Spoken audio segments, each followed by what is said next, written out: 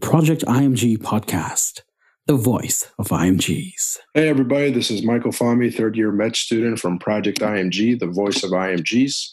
Today we are very happy and excited to have with us Dr. Shae Saunders from the American University of Antigua, who is from Bozeman, Montana originally, and is currently applying to the 2022 match for Family Medicine Residency, and actually just submitted her rank list last night. We're very thankful to have you join us today, Dr. Saunders. How are you doing? I'm doing well. Thank you for having me. Happy to be here. You're very welcome. So let's dive right into it. Tell us a little bit about yourself. Why did you choose the Caribbean? Why did you choose family medicine? Why med school? All of that good stuff. So I guess, So like you said, I'm from Bozeman, Montana. I did my undergrad in Colorado, and my undergrad is actually in cultural healthcare, which sounds probably kind of wild, but it's kind of more public health geared. And Montana's kind of more of a rural state, so I always knew I wanted to be in sort of healthcare, and I wasn't quite sort of sure I was going to go to med school. And then after being sort of out working, I kind of decided I wanted to. And so I applied off-cycle, and Caribbean schools generally do off-cycle admissions. And I applied and got accepted to both AUA and AUC, I think St. George's. I liked AUA just because of the size of both the island and the school. So I ended up picking that one. And I went actually sight unseen. I actually had never been to Antigua, but my father is Bahamian. So I've spent time on islands, and I've lived in the Azores before. So to me, and I've lived abroad before. So for me, it wasn't sort of a stretch to go abroad. You're an island girl. Yeah, sort of by blood and just by nature. Mm-hmm. And I like pineapple, so. I remember when I first met you, it was at the Epicurean, what was that, like a shopping center or a supermarket? A grocery store. Yes. And you were buying pineapples, but. Mm-hmm. Okay, so you landed to AUA. You came to Antigua. That's what you chose out of Grenada and San Martin, right? Mm-hmm. And it was mostly because of the island size and the school size. Interesting. Yep. Yeah. Okay. And how did you like Antigua, school and island? Honestly, school-wise, it was fine. I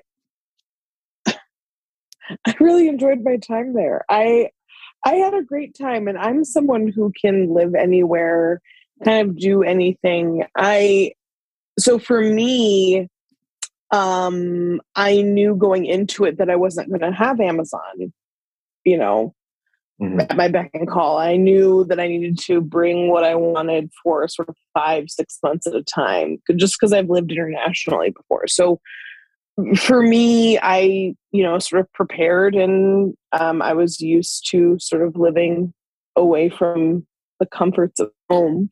So I enjoyed my time. I made friends with some sort of really key people at the school who sort of took care of me and reminded me of home. And I think that's kind of key to surviving when you're away from home during med school, is just whether you're like in the Caribbean or in the States or just away from home in general, is just sort of finding that little support system.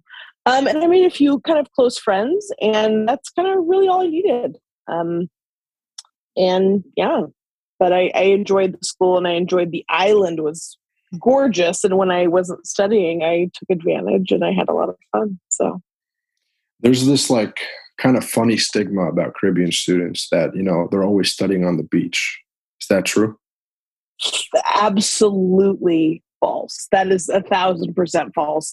And to the point of my own sister came to visit me a couple of times. And she was like, I don't know how you study. Mhm. Like, I'd be out on the beach all the time. And I said, it kind of loses its luster. Yeah. Like, it's kind of sort of like kitschy and fun when you first get there. And it's like kind of annoying. Yeah. Because it's like the wind and the sand, and you're just like, no, like I have shit to do or stuff to do. I just want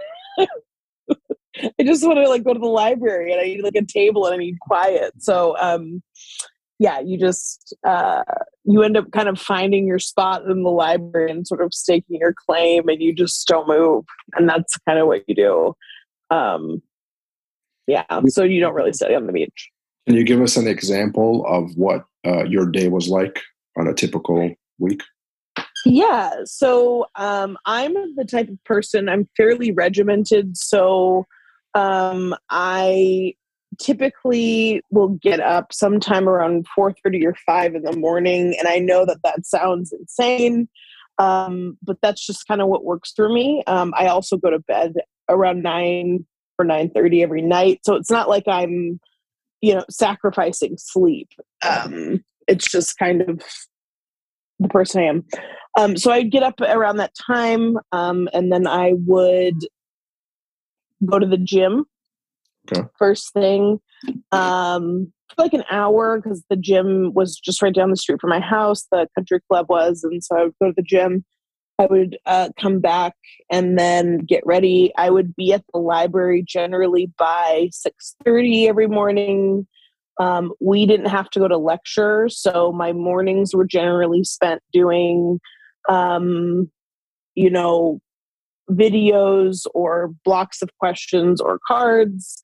And then in basic sciences, it was then like a small group question session generally for like whatever time during the morning. And then the afternoons was, sort of rinse and repeat as far as, questions or lectures or flashcards or whatever. And then, if you had clinical OSCEs or whatever. And that's just kind of what you did. And then I would, eat, go home and eat normal dinner and then just kind of unwind. And I was in bed by 9:00. That's kind of what I did for basic sciences. Clinicals was similar, except, you had clinical stuff to do. So you're doing the same thing and you're pretty much just doing that, but you're supplementing instead of, lectures or small group activities, you're just doing clinical activity. So. And I'm sure your days varied in clinicals because some clinicals would last longer than others, different days, etc.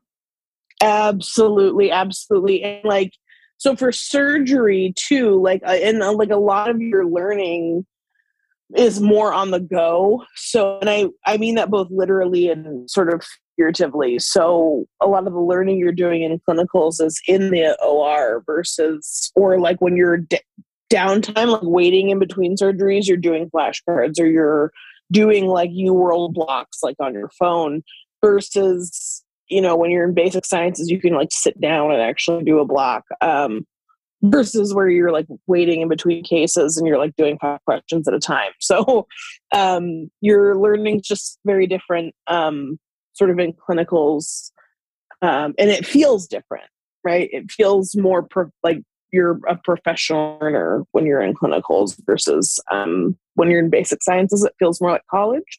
So, yeah. Mm-hmm.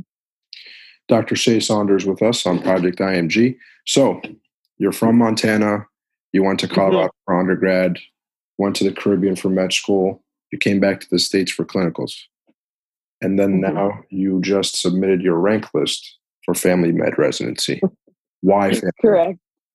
Family med, it was kind of a natural pick. I sort of hemmed and hawed between 3 specialties back in when I was thinking sort of last spring about applying this season. It was between OB, IM, and family. And then as I got sort of to the opening, I sort of whittled that down to IM and family. I was able to get out of OB fairly easily because I started thinking about just kind of the lifestyle that I wanted after residency and the lifestyle that I wanted in residency. I also sort of started talking to various residents that I knew who were in OB, attendings who I knew who were in OB, and I just kind of realized that it was not for me, and that's fine. And what I wanted out of OB, I could get in family medicine. So OB was very easy for me to get away from. I applied to, and I actually regret applying to now, but I applied to as my backup specialty, which I laugh at now because most people don't do that. I feel like family medicine is kind of like the backup specialty. Yeah. And I applied to 40 IM programs as like a backup. Not that bad. And I ended up, and I actually got, of those 40 IM programs, I think I got 10 interview requests, and I took one. Okay. And the reason I took one was because it was a program that is actually in the same city as my top family medicine choice. It's not, they're not at the same hospital, and they're not in the same, like they're completely separate programs. They're not affiliated in any way, shape, or form, except for there's 2 hospitals in the same city, and I did not want to burn a bridge. So I took the interview, and I did a rotation there. So I took the interview because I just thought it was networking wise, and I just didn't want to burn a bridge. And they knew me, and I just said, you know what, I think it's a smart decision because I'm going to be working with these people, and I think it's just the right thing to do. So, okay. Yeah. Throughout your medical career, step 1, step 2, clinicals, right? And then ERAS applications, interview season, and then matches coming up, right? Can you walk us through your time filling out the ERAS application to the interviews, to getting your interviews? So, yeah, I guess, could you elaborate a little more as far as like my time? Yeah, so as an IMG, Caribbean or foreign, right? Everybody freaks out about ERAS, filling out the application. Do I have the best LORs? Do I have the research? Do I have the grades? The grades speak for themselves. We don't need to talk about that. Filling out the application, asking around what you need to do, getting it together. How did you do it? What were your, what was the top thing that you wanted to get out of the way first? Was it the LORs? Was it filling out the application itself? Was it something else? And then when you submitted your application, what is the timeline? When was your first interview? How fast did you get one? And when was your last? Gotcha. So here's what I will say. I am extremely lucky because not only did I have a very good friend who matched last season, who I could ask at any point, who I trusted. And I just picked one person who I trusted to give me honest advice. And I think that's a key, is because you can ask a million people, and a million people are all going to give you a different answer about this. And it's like asking people for resources in medical school, right? You're going to get people who say, oh, you have to use this, and you have to use this, or you have to do this, or you're not doing this, you're crazy. You have to sort of filter that out, right? So I asked one person, and I was very lucky because I trusted his advice, and I valued it, and he was very, very good at sort of guiding that initially. So he sort of guided me around Christmas during my 3rd year, and I just sort of got me thinking, wheels turning. Around January, February, our graduate, we have a whole office at our school that's devoted to sort of graduate affairs and residency preparation. they start kind of bombarding our inboxes with emails saying, we're getting the guide ready. They call it the guide.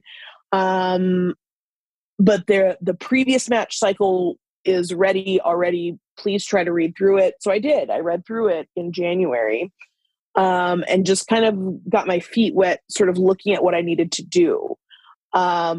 So if your school has anything like that, I would recommend that you read that cover to cover, just so you're familiar with, sort of, even if it's not up to date for the match cycle that's going to be coming up, look at it for the previous year or the match cycle that's happening right now, so you at least know what's coming. You're at least familiar with the procedures and the policies.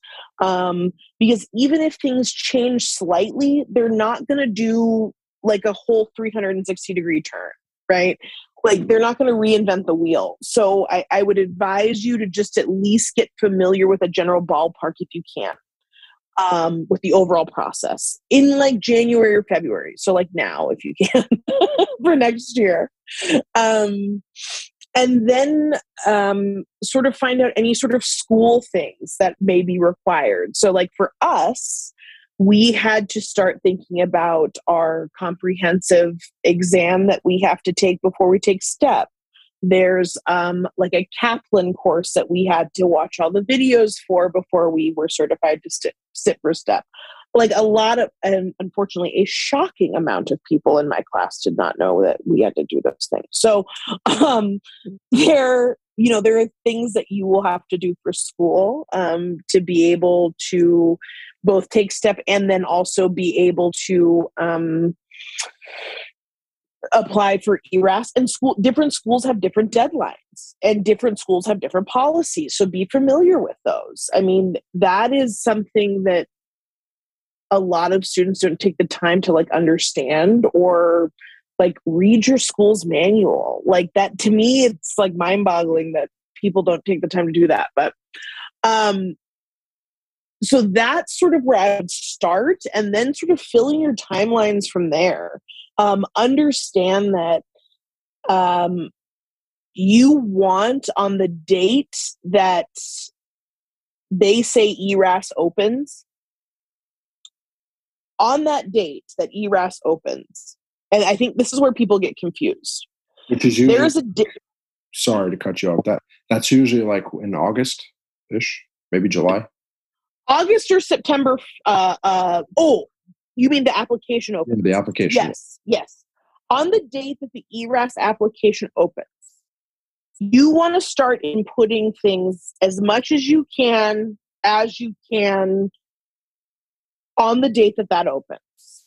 Mm. Because on the date that you can submit it, which pre-COVID was September 1st, and it had been September 1st for a long time, you want to be able to submit it. However, and this is where the confusion lies, there is a date you can submit it, right? Which September 1st, as I say to you, for me this last year, the first date you could submit it was September 15th. Mm-hmm. However, programs cannot start viewing your application until generally 2 weeks after that date of submission. And I think that's where people get really confused, right? Because there's a submission date that you can start submitting your application. And so people think they have to rush to get everything in on September 1st or September 15th, whatever date it is. Yeah. And then they freak out because they're like, well, it wasn't in. But then they don't realize that programs can actually start looking at your application until the 29th or, whatever date. And it actually tells you on ERAS what date they can actually start looking at it. So in reality, you don't actually have to have it done on the 1st or the 15th. You actually have to have it done on whatever date they can start looking at your application. And in reality, I would suggest a couple days before. Yeah. So I would work on getting all of that stuff in, 2 days before. So with that being said, time your Step 2 score, your letters of recommendation, time all of that stuff based on that date that programs can start looking after your application, because you want to go in to the application cycle with a step 2 score. And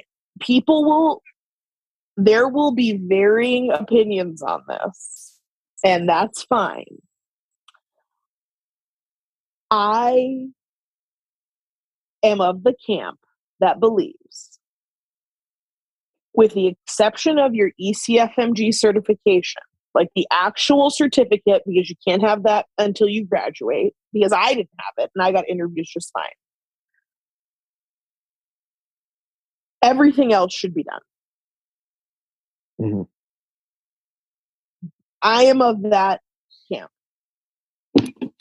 I think you should have your step 2 score back. I think you should have your OET done. I think you should have your step 1 score back.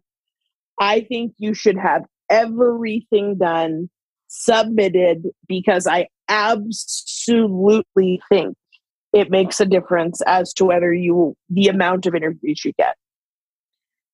Dr. Shae Saunders here with us, Project IMG, podcast for IMGs. You want to submit your application well-rounded and, on the first shot with everything. As IMGs, we already kind of have a chip on our shoulder. So why wait? Why submit it with something missing? So I see what. Yes. And I know that programs.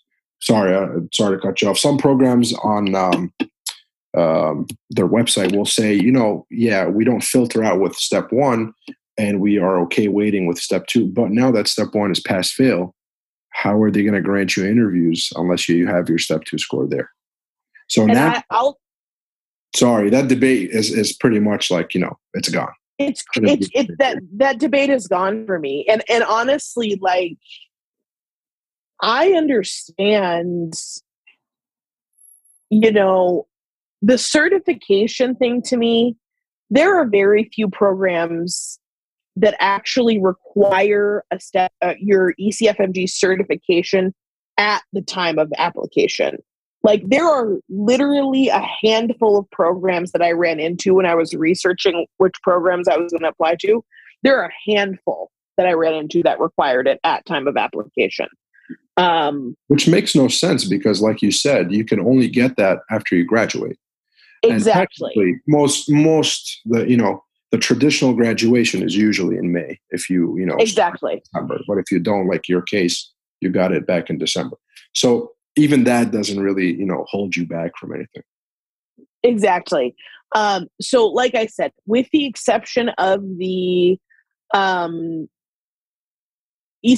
certification, my advice is, if you do not have a complete application, when programs can start looking at your application, I would strongly advise you to maybe sit there and go, is it worth me applying this cycle? Mm-hmm. And I have a very specific example for you. I have a horror story for you. I know of someone who did not end up passing their comp exam at the same time as I did. And they finally just passed their comp exam back in January. So a month ago. Okay. And they first took it with me in May. So they had 5 tries, took it. They passed on the last one in January. They just now took their step 2 weeks ago. They applied back in September for the match.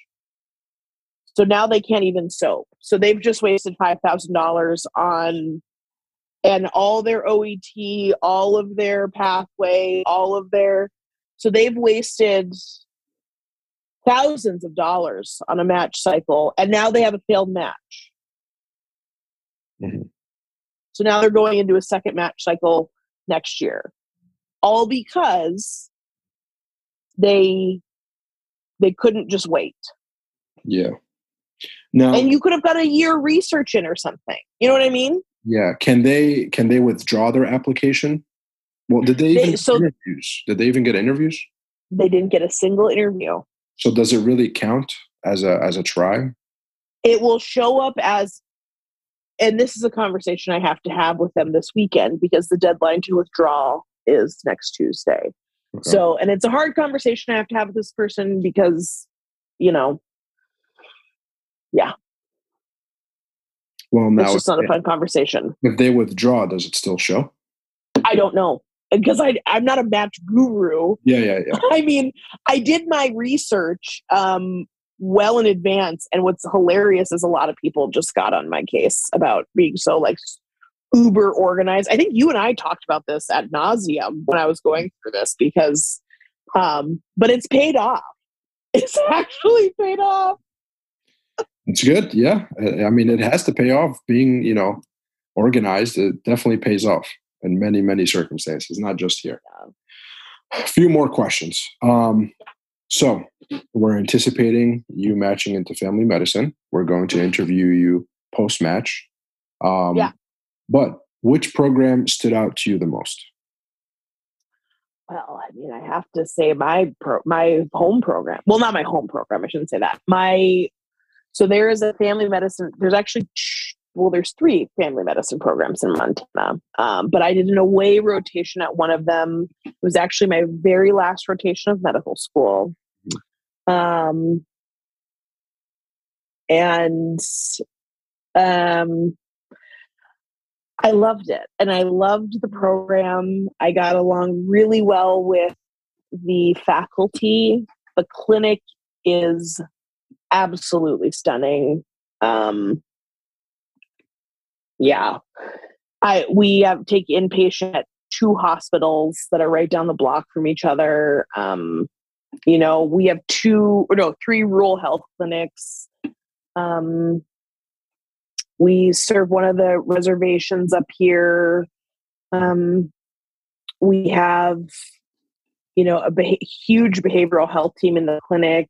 We have dental, we have psych, we have a gym, it's a great, great, great program.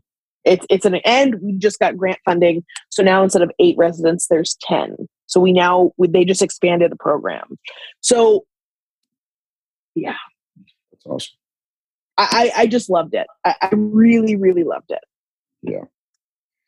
That's good to hear. Hopefully you match in that program and we talk to you post-match. Yeah, I hope so too.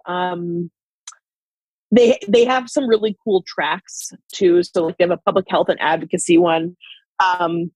You New York kids might not know about this, but there's something called wilderness and survival medicine out here in Montana. So they have a wilderness and survival medicine track. Sure. They have a maternal and fetal care, and then I'm missing one other. Did I say sports medicine fellow? No, you did not say sports medicine. Yeah, they have a sports medicine fellow. So, yeah. That's cool. If you were to pass on a piece of advice or word of advice to a fellow IMG, what would it be? Oh, man.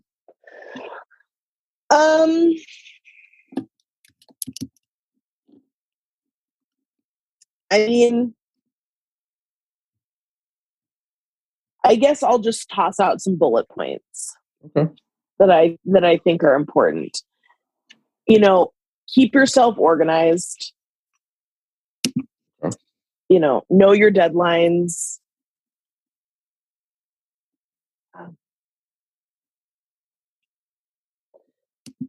And honestly, you got to just believe in yourself, right? Like, this has been an uphill battle for 4 years. Mm-hmm. And you're coming to the end of it. And it's not going to be fun for you if you don't use this time to truly enjoy it and reflect and, believe in yourself and sort of just reap the benefit of all the hard work of the last 4 years. And if you do that, it's going to shine through in your application. And I don't know. I think if you do that, you're going to match. And I have a really, really strong belief in that. And I have a really strong belief in this sort of sentiment that people end up where they're supposed to end up. I really, really think that. And it might not feel like that. And it might not feel like that immediately. Like if you get an envelope or you get an email and you look at it and you're like, where am I going? It might not feel like that, but you might, there's a poem,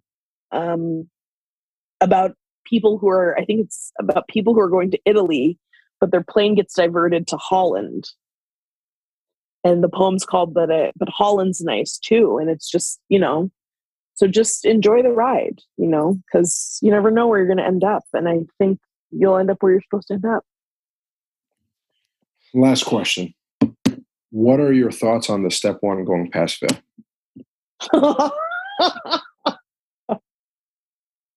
Can I plead the fifth? Here's what I think. Uh-huh. I think it's not. I don't know. I think I'm probably going to have an unpopular opinion for IMGs, frankly. I mean, I actually everybody looks at it differently. Everybody definitely looks at it differently. Yeah. I actually think this is a good thing. Me too. I do too. I think that step one is awful. Mm-hmm. I think it's a terrible test. And I think that it is basically a memorization thing. That being said, I understand that there is a need to measure a benchmark. Like, do you understand enough basic sciences to move you into a clinical scenario? Sure. That's fine. And I think that step two is a far better assessment of someone's ability to clinically reason themselves through a actual doctoring scenario. And I think step three, although I haven't taken it yet, I think step three is kind of combines the best of both worlds. From what I've seen on UWorld so far. What do I know? And I think that the pass fail is going to do a lot as far as sort of making people, don't focus on memorizing things. Just focus on understanding the concept, the theory behind it, which I think is a good thing. And I think step two, however, will become a greater measure of, do I think more weight will be put on step two? Absolutely. 1,000%. But I think that's okay.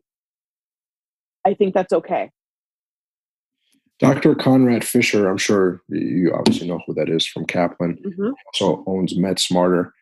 He said that, obviously now that, step one's going past fail, more emphasis will be placed on step two. And this is interesting. He said familiarity with med school teaching will be important, which kind of hinders the foreign IMG. But there's a lot of programs that have been not so affiliated, but they have been accepting a lot of foreign IMGs in addition to Caribbean students. So that won't be a problem. But he said that he actually thinks it's positive because step two is a better test to take than step one is. Agreed. And so for that student who usually struggles with step one material, they usually bounce back on step two. And now that there's more of an emphasis on step two, it should only push us and other IMG students to do even better. I will 100% agree. I'm a case in point. I had a 37-point jump from step one to step two. Wow, that's impressive. Yeah, I mean, I am a classic example of that, and I did fine on step one. Mm-hmm. So that should tell you that step one, like truly, and I had a program director say this to me in an interview. And this is where I think step one is very arbitrary. Mm-hmm. step one, he said to me, I thought I didn't really actually believe your application, because he said, you are not someone that we traditionally see apply to family medicine. And to me, that's very telling, right? Because step one should not be used as a benchmark like that. And it obviously is, because I have a program director sitting me, telling me from looking at my application that my score is being used as a benchmark, and that it's not typically scores that are seen in his program. So I think by going pass fail for step one, that's